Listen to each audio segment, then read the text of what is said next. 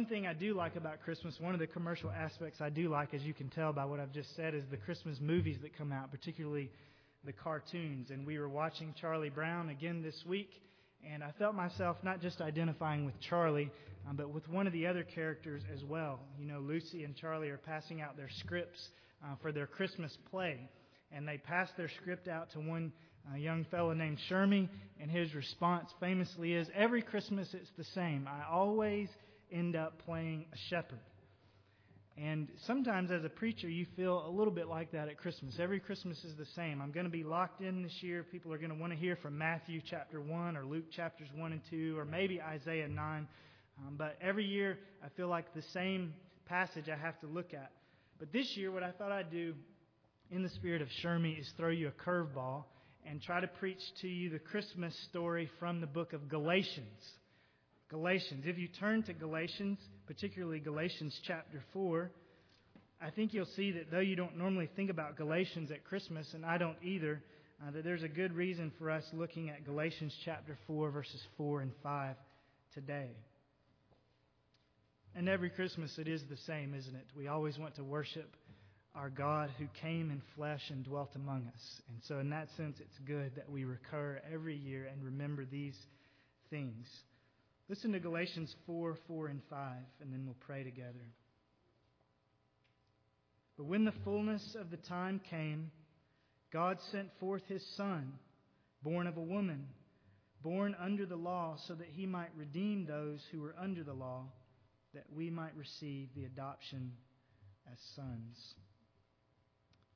Father, we thank You that in the fullness of time You sent forth Your Son to be born of the Virgin, to be born under law, so that You might redeem those of us who are under law and under the curse that comes because we haven't obeyed, that we might be called Your children. Behold, what manner of love that we should be called the children of God, and such we are, John says. We thank You that You sent Your own Son that we might become Yours. And we pray that as we look at His Word today, that You help us, God, that You honor Your Word before us, that You convict us and convince us and bring us great rejoicing, that You bring some today who are on the outside of Your family inside through Your Son. We pray in His name. Amen. What I want to do with these two verses is simply to walk through them phrase by phrase. I think you'll see that there are 6 different phrases, and we'll just go through and walk through each one of them individually.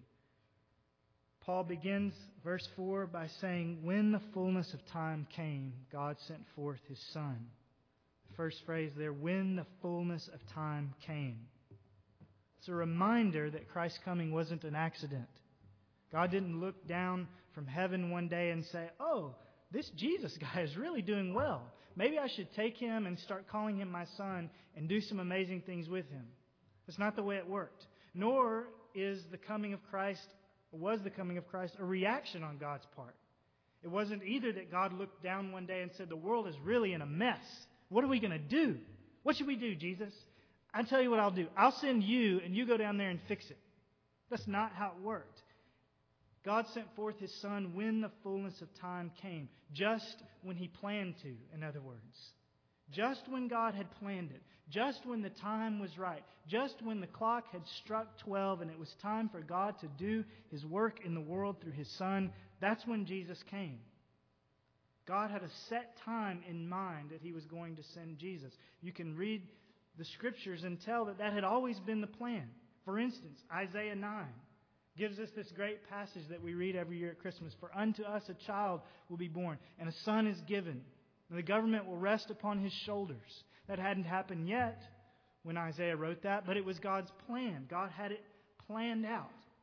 We turn often to Isaiah 53 and read about the crucifixion of Jesus, written 700 years before the fact, and we say, amazing. Amazing. Crucifixion hadn't even been invented yet when Isaiah wrote that passage, and God had a plan. Revelation 13:8 says that Jesus was the Lamb slain from the foundation of the world. It was always God's plan. Even back in Genesis 3:15, where God is cursing the serpent for having deceived Eve, He says to the serpent that the seed of a woman will come, and you will bruise his heel, but he will crush your head. That there's going to be someone born of a woman who is going to defeat the work of Satan in the world. God's Son came not by accident, not as a response to everything going south, but it was always the plan. In the fullness of time, God sent forth His Son. And God also made preparations so that the time would be fulfilled. So that when it was time for the Son to come, everything would work just right. I said we were going to Galatians 4, and we'll stay there, but just keep your finger there and turn back to Luke chapter 2. I want to read to you some of these famous verses that we hear every year from Luke 2, verses 1 through 4. Listen to God working human history so that when the fullness of time came, all would be prepared for His Son.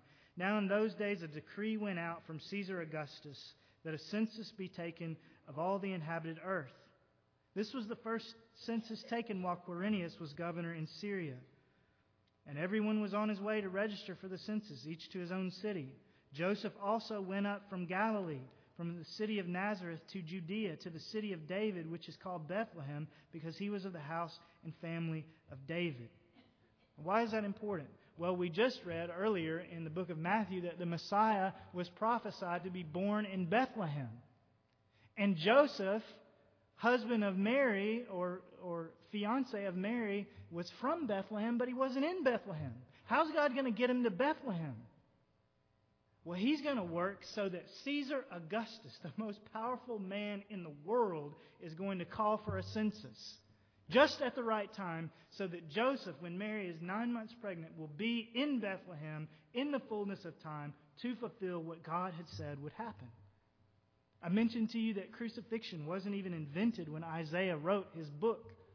And God worked in the fullness of time to bring about the Roman Empire, to invent crucifixion, one of the cruelest forms of capital punishment ever invented, so that when the time came, the prophecies of Isaiah would be fulfilled.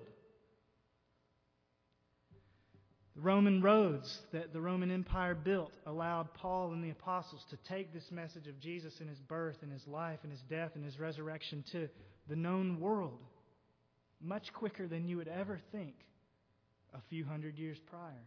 In the fullness of time, God worked so that the Greek Empire arose and the whole known world spoke Greek, so that when the gospel went out, there was no language barrier. All these things God did, working through empires and nations and kings and emperors, so that when the fullness of the time came, God would send forth His Son and everything would be just as God had said. It's really amazing when you think about it. Just think about Rome. Rome, when compared to the rest of the world at their time, was the most powerful military country the world has ever known. More powerful than the Soviet Union, more powerful than the United States, more powerful than the Nazis in Europe, more powerful than the British Empire as they expanded across half the world. The Roman Empire spread geographically almost larger than any other empire ever has. Its longevity is amazing.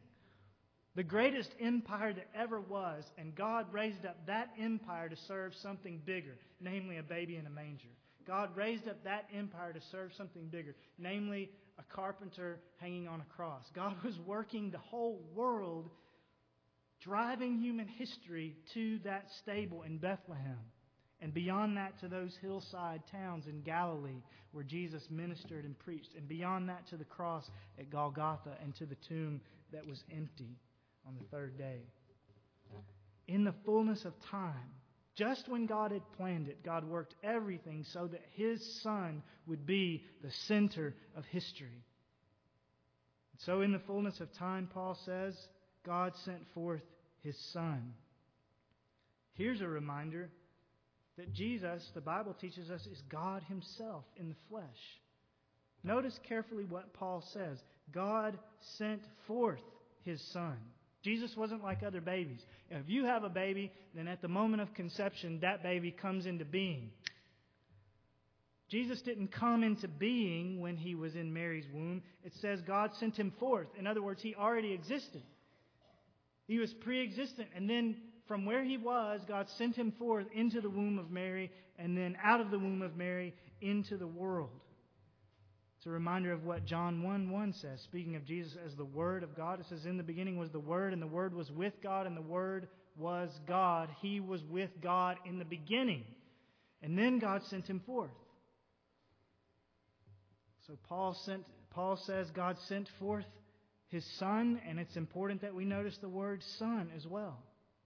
When Paul calls Him His Son, he's saying something significant.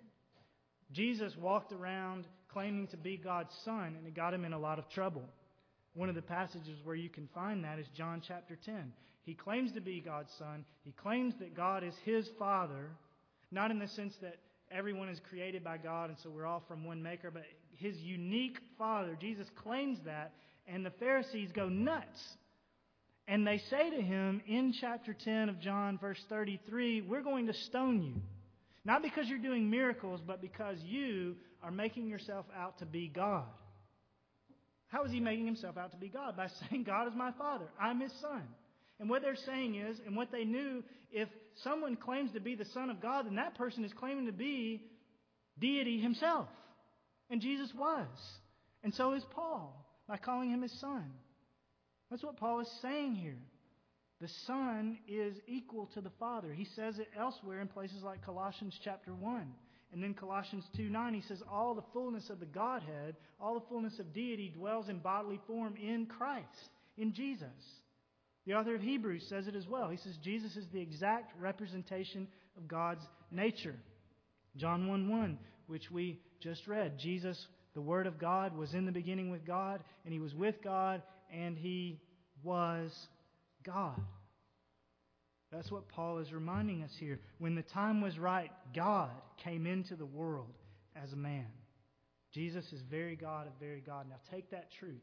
Take those verses that I've quoted to you and plug them back into the manger and the stable in Bethlehem. And what you realize is that here is Jesus resting on a bundle of straw in a feed trough, and it's the same God who says, Isaiah 66, "Heaven is my throne and the earth is my footstool." Go back to the manger and you realize that this baby who is being worshipped by lowly shepherds was the same person who Isaiah 6, chapter 6, verse 3 says, the angels sang to Him, "Holy, holy, holy is the Lord God Almighty." The shepherds, previously the angels. This baby, who looked just like every other baby who was born in Bethlehem that month and that year, was no ordinary baby. So that Joseph was told, "They shall call His name Emmanuel," which is translated God with us. God with us. In the fullness of time, God sent forth His Son, very God Himself. And yet, Paul says He was born of a woman. God Himself comes into the world born of a woman. You thought about the deity of Jesus, now the humanity of Jesus. Jesus was fully God, fully human. Get that clear in your minds. He's not half man, half God like a minotaur, some grotesque thing that we could create in our minds that's half and half. That's not what Jesus was. He wasn't a freak of nature. He was fully God, and yet He was fully man. He was fully God. He took on flesh and didn't leave His godness behind. But as a man, He was fully man as well. And He wasn't just seemingly a man either. Many people in the early days of Christianity tried to come along and say to the Christians, no. Jesus wasn't really a man. He just seemed like a man. He just looked like a man. He had qualities like a man, but He wasn't really a man. So He was some superhuman or maybe some apparition that just appeared to be human. And that's why 1 John is so concerned to say every spirit that confesses Jesus has come in the flesh is of God. If the spirit doesn't confess that Jesus has come, then that spirit is not of God. So what Paul is reminding us and what the Bible teaches us, Jesus is fully human. That's important. He ate, He drank, He played when He was a little boy. He grew up and attended weddings. He got tired and slept. He went on a long day's journey and was worn out at the end of the day. He laughed, He cried, He bled, and He died, just like all of us. so that we don't have a high priest who can't sympathize with our weaknesses. We don't have someone with whom we can't identify. We have God made flesh. Now again, weave those truths back into the Christmas story, back into the scene in Bethlehem. We sing sometimes, the cattle are lowing, the baby awakes, but little Lord Jesus no crying he makes. When you get to heaven, ask Mary if that was true. I don't think it was, because Jesus was a little boy just like your children were little boys and little girls. We need to be careful not to over-romanticize what we read about the Christmas story. Those animals were in the stable and it stank. And Mary was giving birth to a son, and surely there was all the commotion and the sounds that come out of a delivery room even today. It was probably damp and chilly. Joseph was like any other husband, standing there trying to do his best to hold things together, trying to encourage his wife, but not doing as well as he should. And it was all a thoroughly human scene. And then you have the baby who was born and was really a little boy, who got hungry in the middle of the night, just like our children do, who whimpered for his mother, who had to be wrapped up to guard against the cold. He was just like us in these ways. And it's these stark human realities of it all that make Christmas so amazing. If we turn Jesus into a little baby, a person who never really felt deeply because he was God and knew everything, and so nothing ever caught him off guard or hurt his feelings, if we turn him into that, then the fact that he was God made flesh becomes somehow not very meaningful. Somehow something that we can't connect to. We need to remember that he was fully human. We need to remember that the God who in Exodus 3:14 said, I am who I am, the God who has no beginning and no end, condescended and was born in Bethlehem. God was born that day in Bethlehem. We need to remember that the God, Psalm 135:6, who does whatever he pleases, both on earth and in heaven, came to live among a working poor family and to be their son. As Augustine says, our ruler was ruled by a young woman. The God who does whatever he wants came and submitted himself to a family. The God, Psalm 104:2, who covers himself with light as a cloak, was wrapped in swaddling clothes and laid in a manger. Yes, this is very God that we worship at Christmas, but it was also someone who was fully human, born of a woman. And Paul says, born under the law. Born under the law. This is at the very least a reference to the fact that Jesus was Jewish. Luke 2, he was of the house and family of David. It's important also, because he was Jewish and because he was of the house and family of David, that he's in the family tree of the Messiah. So it doesn't come as a great surprise when we find out that this one is claiming to be the king of the Jews. But I think more than referring to his Jewish lineage, the fact that he's said to be born under the law is probably a reference more than that to his obedience. His obedience to God's law, to God's ways. Jesus was born just like every other Jewish boy in those days, with the expectation that he would learn the law of God and that he would love the law of God and that he would do his best to obey the law of God. He had all of those expectations. We shouldn't think of Jesus like the Greek gods and their sons and daughters running around above the law doing whatever they want. That's not what Jesus was like. Paul says he was born under the law. Though he was God's son, though he was God himself, he came and he lived, was expected to obey just like every other boy was. He probably learned the law day by day on the knees of his mother and at the feet of his earthly father. He was born, Paul says, under the law. But there was a profound difference with Jesus. Unlike the other Jewish boys growing up in Nazareth where his family moved and lived, unlike his parents, unlike you and unlike me, Jesus was born under the law, expected to obey God, expected to obey his word, and Jesus actually did it 100% of the time, every single day of his life, every jot and tittle of God's law. From his youth, we see that Jesus' heart was fully devoted to the Lord. Remember, when he was 12, He was in the temple, and his family went home from the feast, and they couldn't find him, and they went back and found him in the temple, and he was surprised. And he said to them, "Why didn't you know where I was? Did you not know that I had to be about my Father's business?" By the time he's 12, you can see that he loves the law of God. He loves the things of God. He loves to be about his Father's business. And as an adult, John 8:29, he could go on and say, "I always do the things that are pleasing to my Father." And the apostles say about him things like this, 1 Peter 2:22, he committed no sin, nor was any deceit found in his mouth. God made him who knew no sin to become sin on our behalf. Jesus lived under the law, and unlike you and unlike me, Jesus kept the law. Jesus kept the law. He was expected to obey, to honor his Creator, and we have all gone astray like sheep. And the Lord has laid on him the iniquity of us all. But Jesus Christ, unlike us, tempted in every way, but without sin. In the fullness of time, God sent forth his Son, born of a woman, born under the law. Now someone may say at this point, okay, so Jesus is fully God, got that, fully human, got that, without sin. Wonderful. What is this, a theological lecture? Well, theology is simply the study of God, and so in that sense, every sermon ought to be a theological lecture. However, preaching is more than that, isn't it? Preaching is taking the theology and putting the so what to it. So what? What does this matter? And that's what I want to do this morning. I want you to learn theology. I want you to go out here knowing for sure that the Bible teaches Jesus is fully God and fully human and lived his life without sin, and that this is the import of his coming and being born of a virgin, conceived by the Spirit. But I also want to give you the so what, and so does Paul in verse 5. Why is it important that Jesus came in the fullness of time, sent forth as God's Son, born of a woman, born under the law? What does that matter?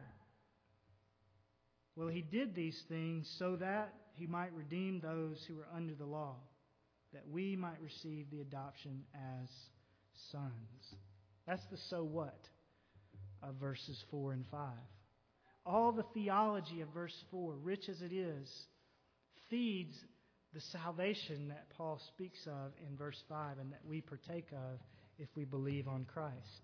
So think out verse 5 with me. Two phrases. So that he might redeem those who were under the law. We said this already, and I point out again that you and I, like Jesus, are under the law. We are expected to obey God. We're expected to honor God. We're expected to do what he tells us to do in his word, to keep his commandments. But unlike Jesus, we haven't done it.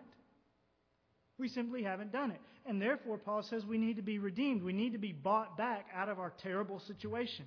What's the situation? Well, you can look back just one chapter in Galatians 3:10 and see what the situation is for those who are expected to keep God's law and don't do it. Galatians 3:10. Cursed is everyone who does not abide by all things written in the book of the law. We know we're supposed to obey God. We don't do it, and there's a curse hanging over us, a death sentence hanging over us because of our sin. The wages of sin, Paul says elsewhere, is death. But Jesus has come so that he might redeem those who are under the law, redeem those who are under the death sentence, redeem those who have earned the wages of sin. He's come to take our place, if you will, on death row. God hasn't destroyed us yet. We deserve it. We're on death row. We're waiting our sentence. And Jesus comes and he says, I'll tell you what. I will stand in your place. I will take your death sentence for you. I will go to the cross and take all of your sins, all of your guilt, all of the punishment on myself and take it for you so that you might be redeemed out from under the law and the curse that comes with it. He himself, 1 Peter says, bore our sins in his body on the cross so that he might redeem us out from under the law. And so Paul's point in verse 4 then is that not just any old person can do this. I can't come along and die for your sins.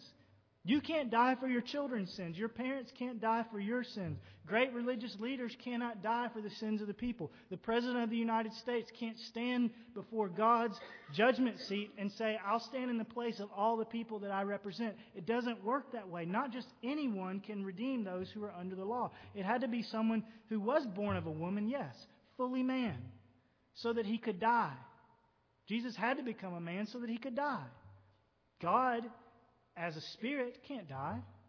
He had to become a man so he could die. And he had to become a man so that he could die for other men. Like Hebrews says, the blood of bulls and goats in the end just won't do. Goats can't die for humans. Humans have to die for human sin. And so Jesus had to be born of a woman. He had to become a man. But for another human to represent us, Paul is saying, that person would have to be a sinless person. He would have to have been born under the law and kept it perfectly. Again, he couldn't be like Zeus, who lived in the world as a god, so-called, and could do whatever he wants. No, this person had to come and live under the law, live under the same set of rules that we have lived under and broken, and keep them perfectly. If he hadn't, he would have his own sins to die for, wouldn't he? If Jesus had come under the law and broken the law, the curse of the law, Galatians 3:10, would hang on him. But because he was God himself, who didn't sin, the curse does not hang over him. So a human has to come. He has to come under the law. He has to come and live sinlessly, but no mere human can do that. And so the human who would have to come and die for sinners to redeem them would also have to be God himself. The only way that someone could come and live sinlessly and represent the entire human race at the bar of God's justice would be if God himself became a man. He's the only one who could do it. He's the only one who could live without sin. He's the only one who would love us enough to go to the cross for us. That's why the theology of Christmas is so important. It's not just a quaint little story about a king who goes and lives among his subjects to show them that he's not a whole lot different than they are. That's not what it is. This is not the prince and the pauper we're celebrating this weekend. There's great truth behind what happened in that manger. There's great theology behind the Christmas story. And it's so important because if Jesus wasn't fully man, he would have been incapable of dying for anyone's sins. And if he wasn't fully God, born of a virgin, conceived by the Spirit, he would have inherited a sin nature of his own. He would have sinned and he would have been unqualified to die for someone else's sins. Would have had to die for his own. And if he hadn't lived a sinless life under the law, if Jesus had given in to the devil in those 40 days in the wilderness, if he had given in when he faced one of those many temptations that Hebrews says we all face and he faced as well, if he had ever once disobeyed his Father, he would have been disqualified from dying for our sins. But he didn't. He did come as a man. He did come as God himself. He was under the law, and he did keep it perfectly. And therefore, all of our future hope, our life is wrapped up in the body of this 7-pound baby boy in Bethlehem. If he is not who the Bible says he is, if he is not Emmanuel, God with us, then we're without hope.